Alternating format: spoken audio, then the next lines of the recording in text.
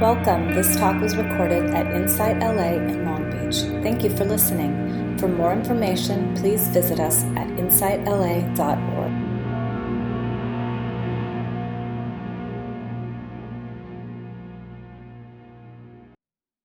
So, thank you for that. Welcome, everybody. Thank you for showing up. So, 50 people, hello. um,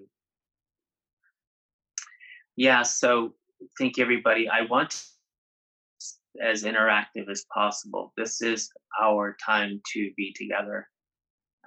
And so we want to feel that sense of community since we can't physically be here. And so during the actual, feel free to ask questions. I have Don here, and he is helping, and he'll try to field all of the questions, comments. We will have like a Q&A portion. Usually these sits, obviously, I just talk for a little bit, or Wendy or whoever's leading it will talk for a little bit, and then we will have a little community practice as well. So we want to have that opportunity. So if anything's coming up for you, please use the chat function on Zoom, on Facebook, and we can come together as a community in this way. So the topic today is taking refuge in these times. So if you're not familiar, the term refuge, this is a term in Buddhism, which is we go for shelter. So when things are going not so well, maybe where do we take refuge? But in Buddhism, there's always a need to take refuge. There's an idea that through our attachments, we are in a constant state of either subtle or gross suffering. So we pay attention to this grasping mind and our attachments, and we notice through ever needing this, craving this, and then not wanting this, that we're in a constant state of flux. And so refuge is coming back in to some sense of ground and solidity. And I noticed that during this sit together, I noticed that there was a little bit within myself, a little bit of disconnect because I couldn't see everybody.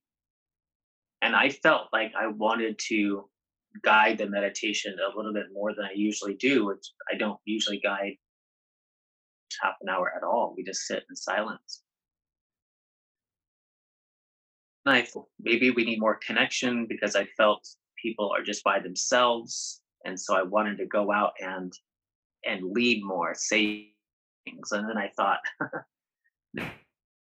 what we're with refuge is that we're all finding this refuge within ourselves.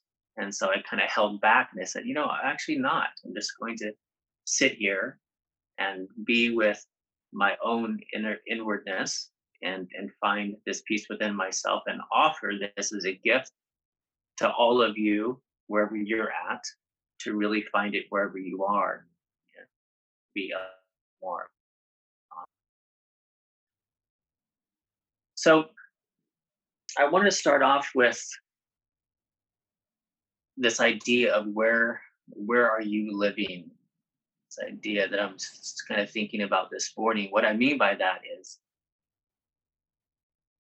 we all have opportunity to kind of live in our inner mind, and we could be living in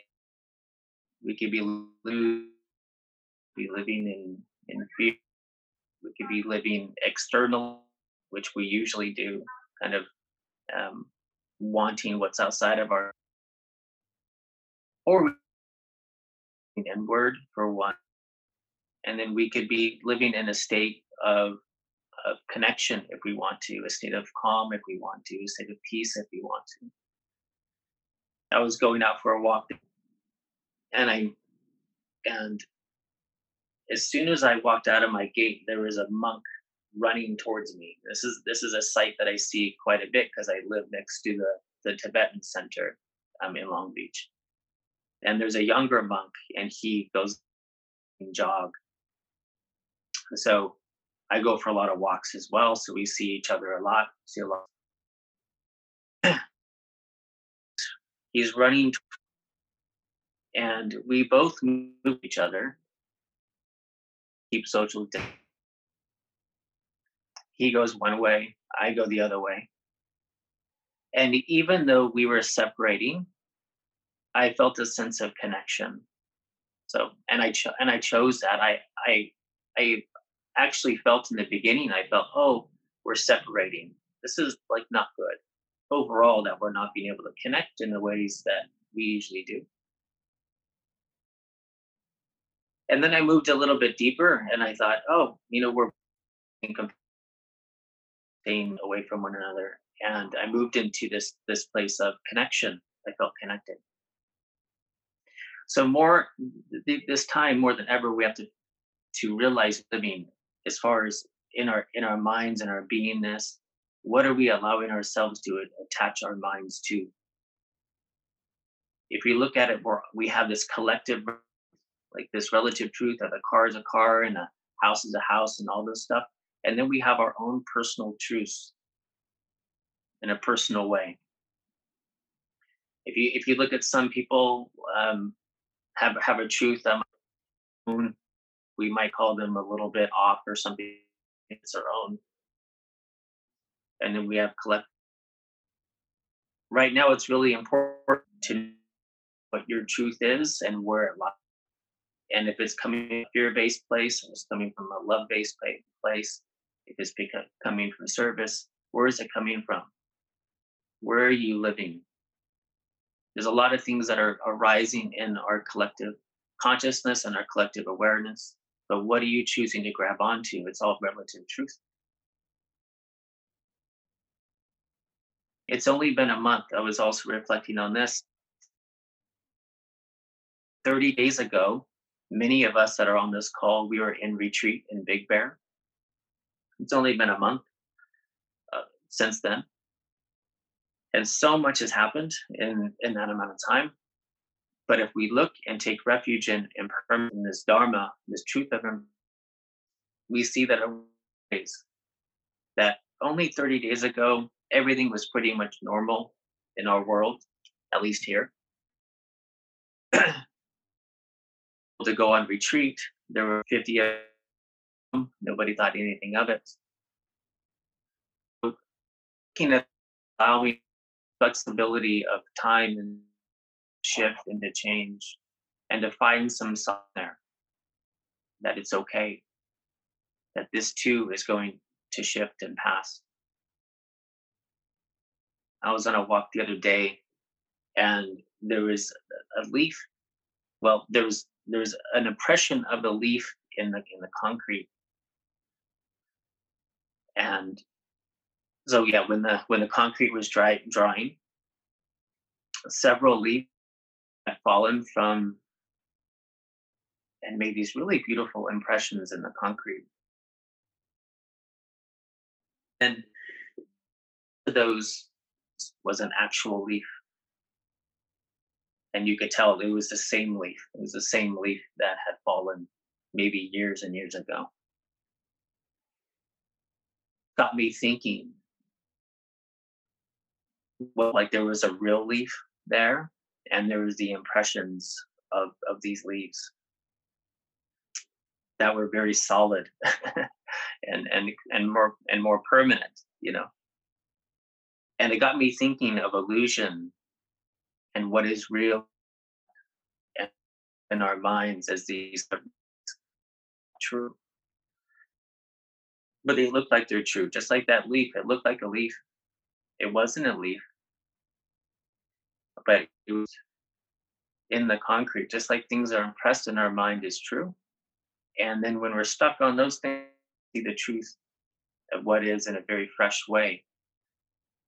Moment and just seeing things as they are, we're seeing these impressions in our mind are really stuck and fixed. We have no flexibility, no way to move. So where are you living in your mind? Are you living in it's not true? Or are you living right here? This is really true refuge when we talk about refuge in the Dharma, refuge in the Buddha, Dharma, Sangha. Taking refuge in the Dharma, which is taking refuge in what's true, what's real, just this. And how we meet. I've been thinking also of how we're meeting the situations and to meeting it with much more than energy. This is a patient with this energy, of course, kindness, compassion, patience is very, very important. Openness, nurturing, nourishing. We're being pulled away from this type A energy of pushing. We're being drawn into our homes. We're being drawn back into family. We're being drawn back into togetherness. We're being drawn back inward, back into ourselves. But this drawing, pushing. And so we're taking refuge in that. We're taking refuge in what is. All the dissonance, all the friction, all the attack is not being okay with what is. And so if this is the energy that's here, live in that. Like live in that energy, like merge with that energy. So this energy of calm, of tenderness to ourselves, to one another. So pain, where am I in?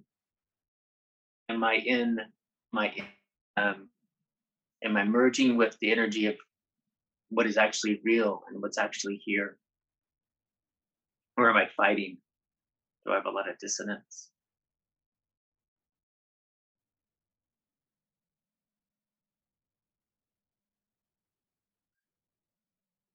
I like Sungam Chupa when he would talk about taking refuge, or where do we find this place, this what do we take solace in? This whole he would talk about it like we're a refuge. I used to love this. When you're and what he meant by that is that you have to leave your homeland. You have to leave your beliefs. You got to leave your concepts. You're leaving all of that behind. People think that taking refuge sometimes is actually coming into a community, or you're actually taking refuge in something outside of themselves, but in a different form, almost like you would like a congregation or a church or something. Like taking refuge in your spiritual friends is one thing because they remind you of the truth. Actual refuge is you're actually taking refuge in being completely and utterly alone. And when the first time I heard this, I contracted. I was like, oh, that doesn't sound fun. But actually, if we look, this is what we're doing right here. In the sense that what we can depend on externally, we see how fragile it is. Even the smallest thing, like, well, not the smallest thing, but actually the big things that we think are definitely going to be there, like an event. I mean, I could just name a million things right now, like toilet paper. We always thought that toilet paper would be there. We'd be able to get this and that. But we're noticing that we have to depend upon what is inside. And this goes for virtue and ethics and stillness and all of these things.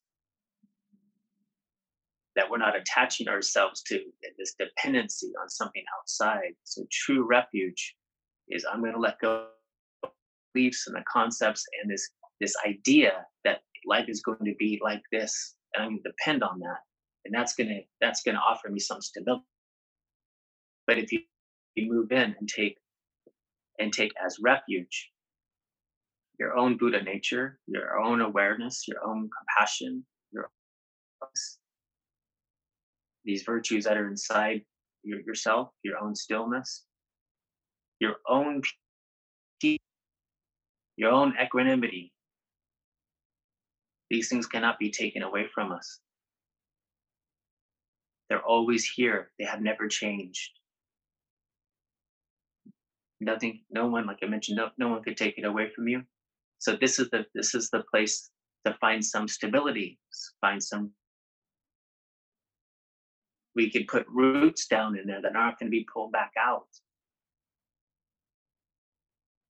So to become this refugee of samsara, like it's like when we take refuge, we get in the boat, land. Now we're in the ocean as a refugee, crossing the ocean of samsara. This is one analogy. So we're floating out by ourselves, but actually we're coming in contact for the first time with what is really, really real and what can be depended on.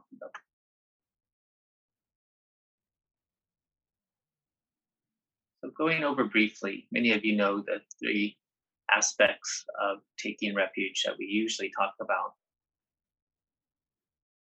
For those of you that are not familiar, I will speak about them briefly and speak about the inner and outer aspect of taking refuge and how they can specifically help us during this time. But the first one, taking refuge in the Buddha, Dharma, Sangha. And the first one, taking refuge in the Buddha, outwardly is like taking refuge in the external, the historical figure of this human being, Buddha, who was just like us, who was looking for more happiness and less suffering. And then inwardly, which is much more important actually, is in our own Buddha nature. And this is what we're speaking to today. This place, this part of ourselves that's beyond attachment and aversion, beyond desire, beyond aversion. The part of our awareness that is looking at all of that arising. Look in the contents of your awareness, that which is arising, abiding, and falling away.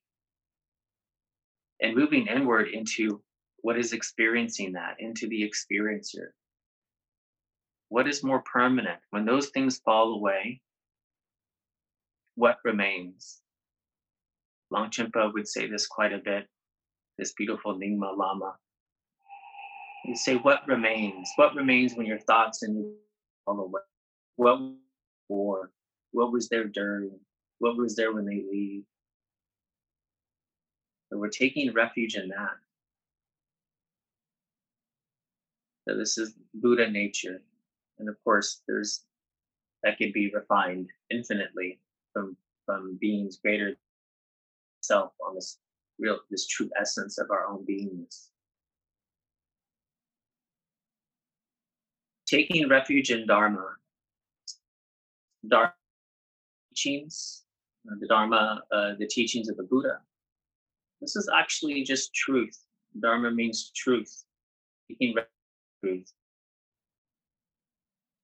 Can we be with what is? And this is very important. Like I mentioned, where are you living? Where are you living? The mind catastrophizing, rehearsing, rehashing all the time. But still, again, there's very, very, very few knowns. There's the known of this moment. There's the known of breathing in, breathing out. I see some of you here on Zoom. I see your knowns. Your knowns, you're just like me. You're sitting. I see several of you have blankets as well. So we're sitting together. It's on. We're breathing. That's all we know. It's sometimes it's good to be stupid, dumb, because the mind thinks it's so smart. It's making up all of these possibilities and all of these what ifs, and all of these grandiose, this imagination is amazing. The imagination is so fantastic, so amazing. And yet there's so much of our lives are off with not imagining, but being with what is real. This is true wisdom. Imagination is wonderful. In fact, as an enlightenment tool, imagination and creativity is into don't know mind if it's used effectively. But like Chogyam Trungpa, who loved art, loved creativity, he would say all the time is the worst use of imagination. So taking a real, this is the dark and the lead to that. What is real? And then taking refuge in Sangha, so incredible during these times is to take refuge in spiritual friends like we're doing here. It's really wonderful that these online platforms, I'm seeing a lot more things going using Zoom and Live, and we're connecting in greater numbers. Had the opportunity to talk with my closest teacher, Venerable Tenzin Cho, and we routinely, when we do connect with Skype, but she was telling me her classes are filling up in greater numbers because they're all going virtual, and this is kind of like the new norm. So that's great. So connecting with our spiritual friends and those that are, where are they living? Are they living in a mind that is more expansive, not contracting as much, more dedicated to kindness, more dedicated uh, to love, to compassion, more dedicated to coming out of this better than is this opportunity. Like just catastrophize. Look at silver linings of this. And again, that's not to empathy and compassion what's happening, but we could also allow us to smile, to be happy today. It's okay. They haven't put an ordinance. It's not a protocol not to smile. you know, social distancing, this and that. But actually, we could be happy today. We could smile today. Feel we could feel resilient today. We could feel that that's good and it's a blessing um, that Mother Earth, for example, is getting a rest with all of the emissions and the cars being taken off the road and all of these things. We could feel gratitude for that. There's many beautiful things happening, and it's okay for us to partake in the positive parts, and we still have passion and empathy as well. I'm gonna check in after anyone questions, comments. Um, you can feel free. Yeah, If we have some there's a raise hand button in Zoom. in Zoom, there is a raise hand button, so you could feel free to use that now.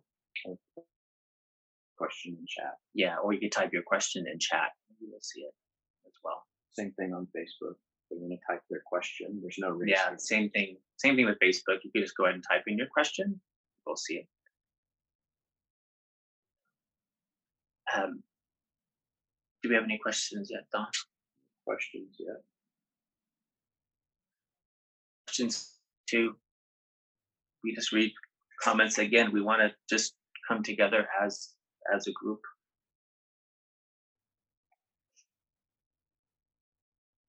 So, as we're waiting for questions, comments to come in, I'm just going to read a couple poems. A book called The First thinking of the more feminine energy that I really feel arising right now. And is that I don't know if this is coming upside down or because we're on depending on the camera angle, but it's called The First Free Women. And Maddie Weingart, I believe, he's the one that put this book together. And it's the first women um, and their poems, and they're really, really beautiful. And books like this are uh, unfortunately few and far between. They highlight uh, women of Buddhism, and so I like to share these things because their voices are extremely important, and don't get the media. Unfortunately, there's very few books on this, so uh, yeah, please support this collection, The First Free Women, if you can. And I'm just going to read a poem from here.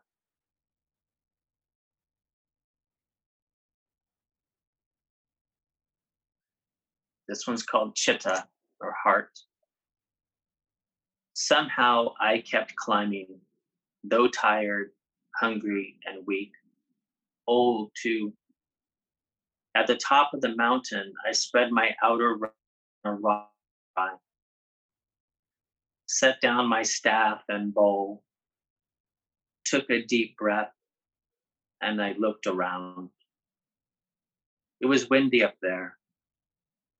As I was leaning back against a large gray rock, the darkness I had carried up and down a million mountains slipped off my shoulders and swept itself away on the wind.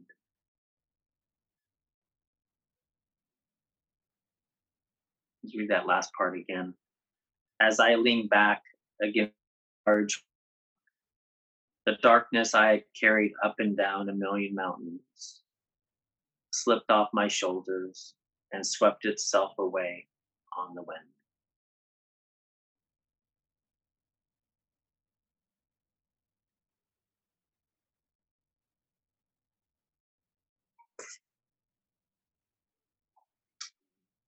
No questions.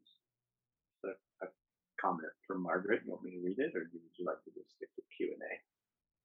No, Okay. Yeah. So from Margaret, just a comment. Something that has been so joyful. So many doors, and we are distancing, smiling, and waving. And I notice that most people are being so much more friendly. And then there's a question from Sin Emrom. Um, how can we let our darkness slip away on the wind? Yeah, thank you for asking that. So if you didn't hear that, how can we let our darkness slip away on? And I think that there's obviously it depends on the weight of, and there's tools. So when the Buddha taught 84,000 teachings, they said, because there's 84,000 problems, and then there's 84,000 antidotes. So how we do that is there's many different ways, but there's two main categories. So the Buddha would talk about letting things pass in two different ways, two big categories. The first one was just looking and to see the intrinsic nature of this as impermanent and empty of inherent nature, right? So rivers is falling away, and so when we watch it, we notice this. Also, we notice that a quote unquote problem is empty from its own side. So, in other words, rivers are rising. Usually, what we're is our reaction to that thing, and even our reaction to our reaction. So let's just use the example of what's happening in the world right now. So there's what's happening is a fear. So we can notice that the fear is arising, and that's still not a problem. Fear arising is no problem, as long as we think that's a. So in other fear is arising, we're looking at fear. The fear is of thoughts, emotions, and body sensations. And we notice that those are impermanent and not a problem. So we're watching these thoughts come, emotions come, sensations come. We're watching them go. And we remain the same. We remain before, during, after. And our reaction to that fear could be actually positive. Thank you for coming, fear. You're trying to protect me. Right? Fear is something that has been hard, this home creep gravity. I mean, you're trying to protect me. Right? The second one, so this is just pure awareness. The second one is to apply what we call more applied mindfulness. So this is through discernment. We could actually have an application. We could instead of just watching it, we could apply something so that the opposite of fear would be loving kindness, compassion.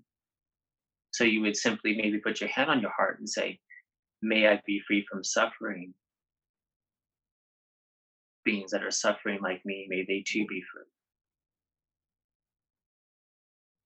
So you might want to apply an antidote of loving kindness and compassion.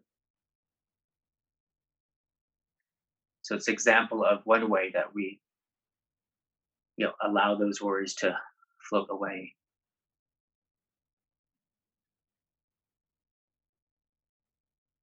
Then I saw another one. Yeah, that was Sue's question, but you just answered it. So it's a similar question asked a different way. So she said your answer was Okay, so Tanya, hello Tanya. Good to see you. okay. So from Tanya, a lot are being impacted by CV and have lost jobs. Do you have any words to help minimize the anxiety that comes when one is concerned about how they are going to pay rent and bills? Yeah, so the first one is that it really does calm down the nervous system. So using this tool, so this anxiety is here. It has arisen. It's here. So allowing the mind to come into a state of being with itself. So not running, not moving into distraction, but coming in and paying attention to what's here. So being here for yourself, not running from it, and meeting it with the expansiveness of awareness. So noticing that your love for yourself, love goes on forever. Like love without attachment, love without condition goes on forever. Right? So if you're holding the problem, if you're holding it in the ocean of your love that goes on forever, it can be very small. But if you're just within the energy of that thought, oh, how am I going to pay my bills? Then you are that's where you're living, to go back to what I was saying before. Like, where are you living? Are you living in the thought of the fear of how am I going to pay my bills? Or are you living in the compassion for your suffering? Which one are you? May I be free from this suffering. I'm living passion. Right? The second piece is more on the wisdom side, which is don't know mind. Don't know mind is so important these days. Don't know. 30 days ago, we were in retreat in Big Bear. No problem. 30 days from now, don't know. Don't know. So in don't know mind, everything's a possibility. Like there could be financial success could be coming our way. We don't really know. That doesn't mean we do not take precautionary actions and we don't move forward in a way. But also remember to stay with what's real. I lost my job. That's real. the mind catastrophizing and saying, I'm not going to be able to pay my rent, I'm going to lose my house, blah, blah, on and on and on and on. Don't know. I lost my house. I'm going to be homeless. Well, we don't know. I lost my house. I might move in with my good friend. We might build community together. It could be awesome. Stay with what you know. Calm the body down with compassion. Remember that loop. Pay attention to that loop. When there's a thought, it moves into the body. Let's say it's a fearful thought. It moves into the body. Body begins to react. And then how that reaction is met with the mind, you have an opportunity there to break that loop. If the mind is freaking out about the body's reaction, then the body, right. It's like, oh, we should be freaked out. But if it meets with loving kindness and oh, it's okay. It's okay to suffer. It's okay. You know, you remind the body, it's okay. Even in your fearfulness, it's okay. It's okay for a child to be scared. It's okay. It's okay. The body with it. And the body says, oh, okay. This is all right. Fear is okay. Confusion's okay. Not knowing's okay. No problem.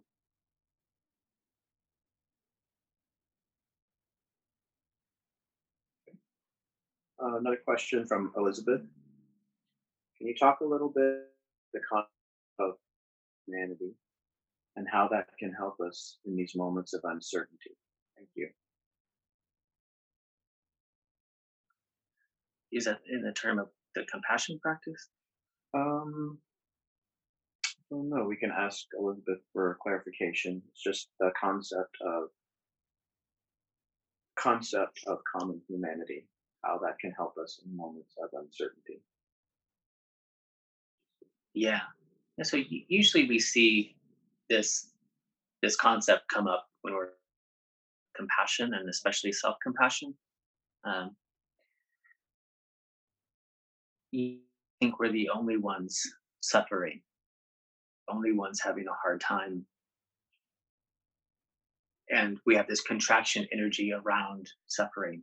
As soon as suffering arises, there's usually a contraction energy that coincides with it. And so if we feel a sense of that suffering in and of itself is part of being human, it's really a way to connect. So instead of feeling contract, way to connect with others. So yeah, this common humanity, and just feel like you're feeling. Look at this collective consciousness with what's happening at the grocery stores. This is what's exactly happening. So you see, like, poor beings. We have this almost fundamentalist religion idea of a separate self. You know, it's like this idea is like attacking our very basis of what we think is real, is that we're a permanent, fixed, separate individual self. And we have me and we have mine, and I'm going to protect me and I'm going to protect mine, and I'm going to buy all the food and take and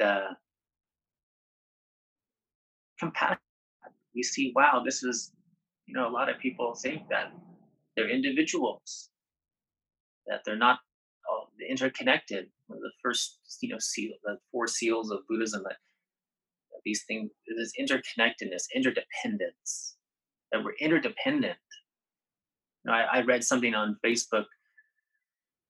Somebody said, yeah, USA right now, we just need to take care of ourselves. So silly. Resources come from all around the world. How could you be so silly? Not see interconnectedness. Again, if we move into the energy of why do we want to be in line with interconnectedness? Because it's real. Why do we want to be in line with impermanence? Because it's real. Why do we want to be in line with don't know mind? Because it's real. So we are interconnected. Right? So it's so important during this time. Thank you for asking that question. It's so important because this more as an opportunity to feel our connectedness. All connected here. All one family going through this pandemic. That's beautiful in a way. It's not an epidemic. It's in a city, town, nation, pandemic. We're in it together. It's beautiful in that way. It's worldwide.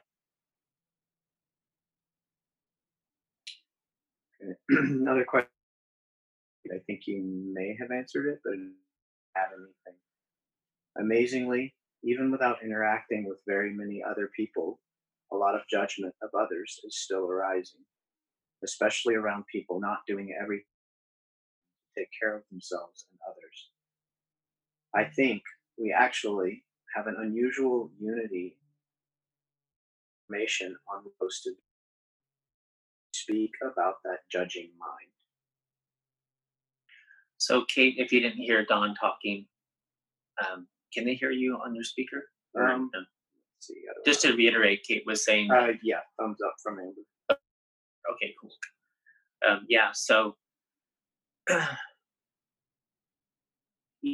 just to elaborate, is that we have to have compassion for people's fears. That's what we're seeing. And selfishness. People are selfish. This is how it is. So maybe people are taking the precautions that they're supposed to be taken, and that's just the reality of it, and know that we can't control everything. So even though we have compassion for self and others, and out of that compassion, we would like everybody to stay home and keep distance and on all of these things. And this equanimity practice of, one of the aspects of the heart practice is that I'm going to love you anyway, even though you are hurting self or others. Like, I could find a place in my heart where I have to be able to accept that truth and still hold on to love at the same time. And so again,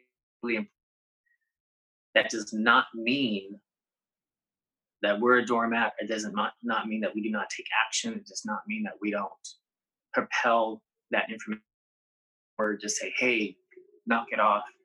Please put everyone's safety ahead of your selfishness. It doesn't mean that we're not acting out in that way, but from a place of kindness and compassion, not from of wanting harsh judgment, but just from a place of compassion.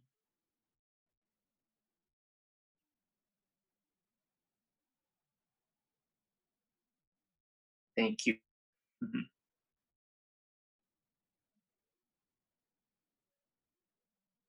And hi, Dawn. Some people show up at different times on the feed. Yeah. So any more comments? 11:15. We have a few more minutes. I'll read another post. This one is from a really good friend of mine, Salve Monish. He's a psychiatrist and poet. And yeah, it's a really, really wonderful book. Highly recommended. This one's called Signals. I understand how life feels heavy sometimes, even when we can't understand the why. Even when we are present, grateful, kind, blessed. Sometimes a weight settles across your shoulders, a dark and silent shawl that lingers. And I don't know the answer to this particular struggle, but in case it helps, here is permission for you, for me. Maybe to sleep in or watch the moon watch you. Maybe kale or chocolate. Maybe scream or throw words on a blank space across the pages of your journal. To slow down or stop, to do less or nothing, until you could hear the deep heart pulsing, the steady rasp of the of your cells, They know what you need.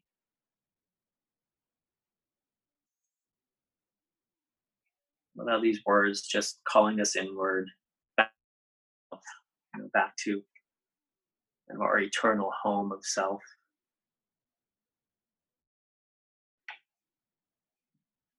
Question.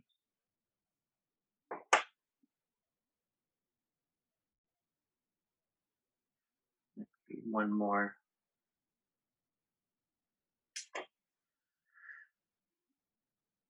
So this is just a beautifully written book, Norm, The Magic Dance, about the 5 wisdom dakinis, he calls it. And these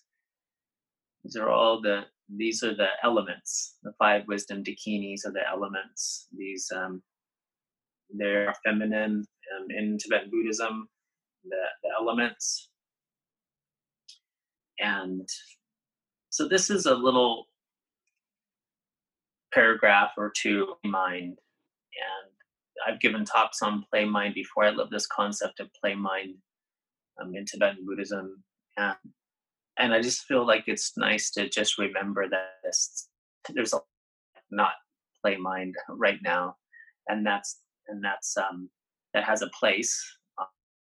But I just thought these words were maybe comforting here, just to allow them to land wherever they might land this morning for you.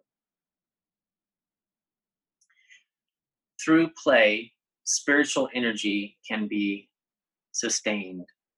So we must not think that play is always bad. Whether or not mature minds reject play, everything is still the display of the natural secret essence of the elements. And our subtle elements become congested and cannot reflect the wisdom display.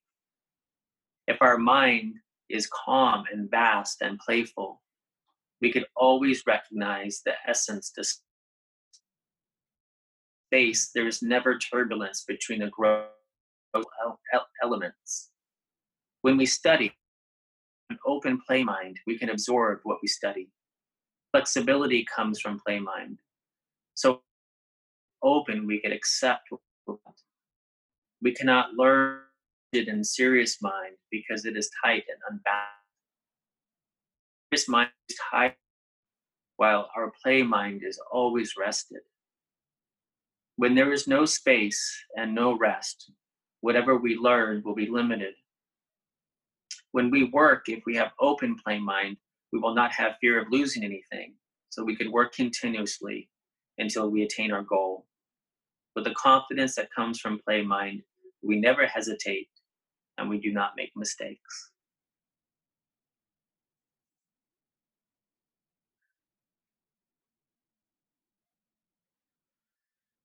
So we could use a little bit of play mind, a little bit of mind, compassion mind, together mind.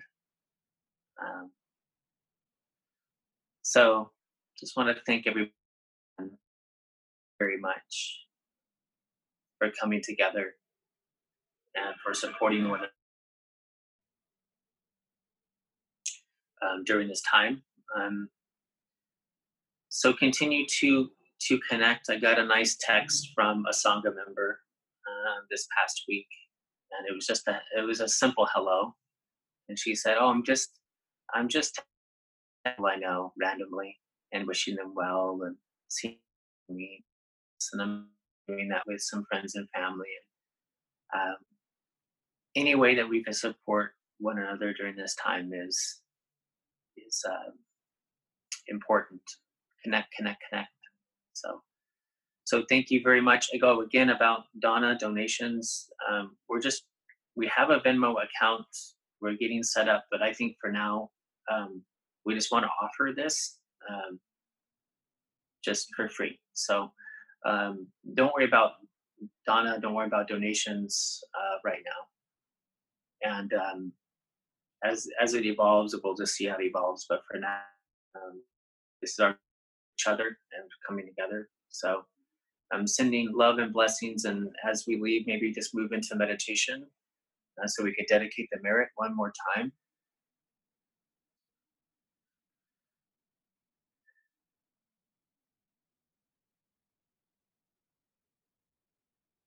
We dedicate the merit to all these beings that cannot be with us virtually and hear these teachings.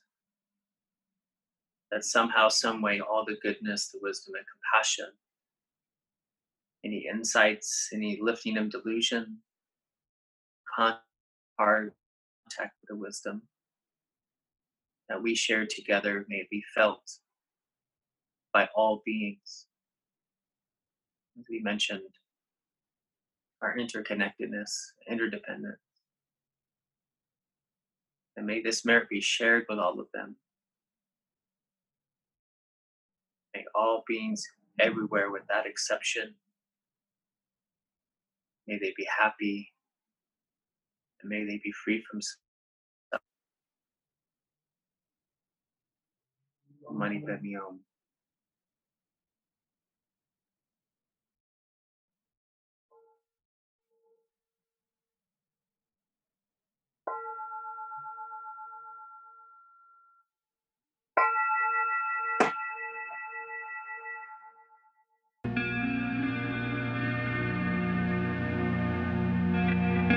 You have just listened to a recording from Insight LA in Long Beach. For more information, please visit us at insightla.org.